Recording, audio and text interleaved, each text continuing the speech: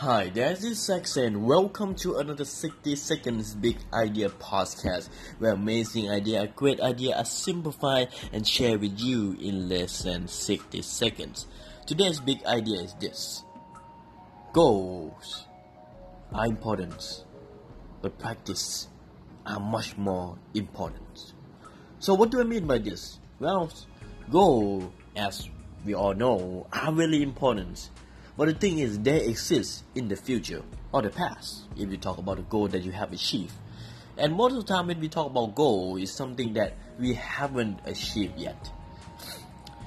It's beyond what we actually can sense. It's something in the future.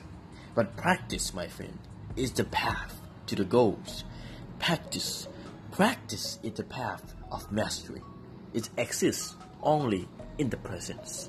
In another word, practice is the only thing that we can ensure that is possible to get it done. And one of the way to achieve our goal is to achieve daily practice. That is today's big ideas. So how is your practice today? You need any more work?